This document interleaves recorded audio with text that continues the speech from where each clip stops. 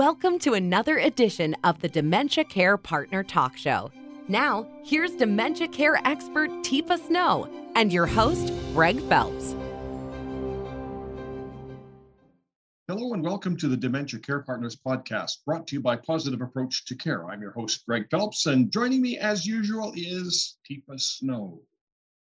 Teepa, welcome to 2021 continued, or is it 2022? We hope it's 2022 this time. I'm tired of 2020 dragging to 2021.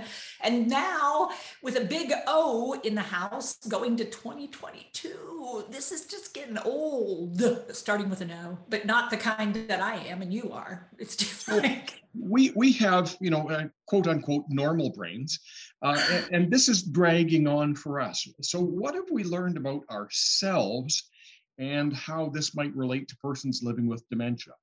Okay. Well, we've learned that there are more of us that are living with full out anxiety episodes.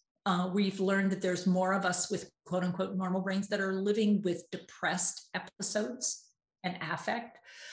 We've learned that there are more of us that have hypertension and have gained weight and have lost weight unintentionally and feel socially isolated and have been more apt to feel threatened and uncomfortable than have existed in anything since a war that we've been involved in.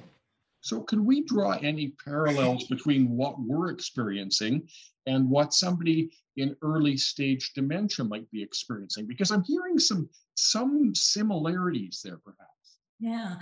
So this sense that, you're not in control like you used to be. You can't make connections like you used to. That there are these factors outside of your control that just seem to keep popping up and you think you've got something under control and then it happens again. And this sense of feeling hopeless, helpless, trapped, isolated, abandoned, people aren't caring, people don't know, relationships that are fractured, relationships that are fraught because they're too close. So what we started experiencing in 2019 and came full blown in 2020, and that absence phenomenon. And it's big, that sense of being absent and then taking risks, taking incredible risks you would otherwise never take. But just feeling, if I don't do it, when am I going to do it? I could quite literally die and never see people I care about again. But I might not, but I don't know, but they might die. There's no guarantees here. So how can we turn this experience into knowledge that we can use? I know it's a bit of a leap, but you're great at taking these leaps. Yeah.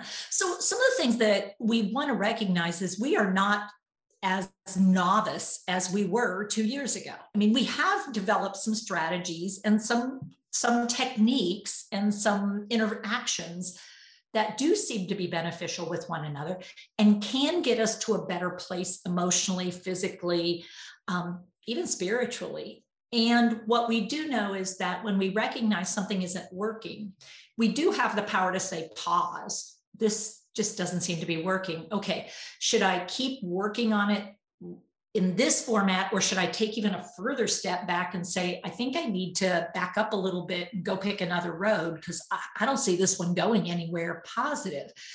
So in an example, Greg, would be, that decision to have somebody in a residential care setting versus care for them in a home setting or a community setting or those kind of things. And I think, what we're doing is reevaluating that, because we know staffing is at an all-time low in facilities.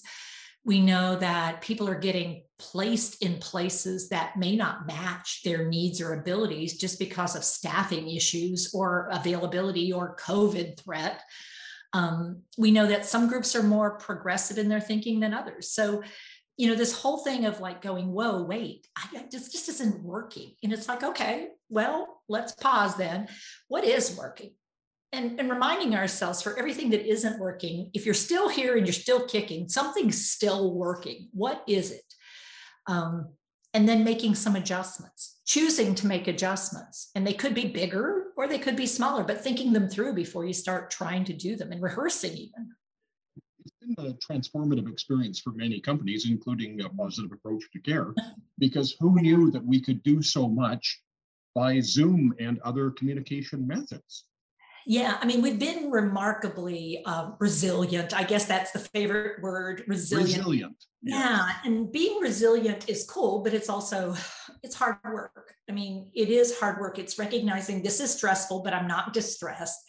This is frustrating, but I'm not angry. This is a little confusing, so I need to get my head straight before I move forward.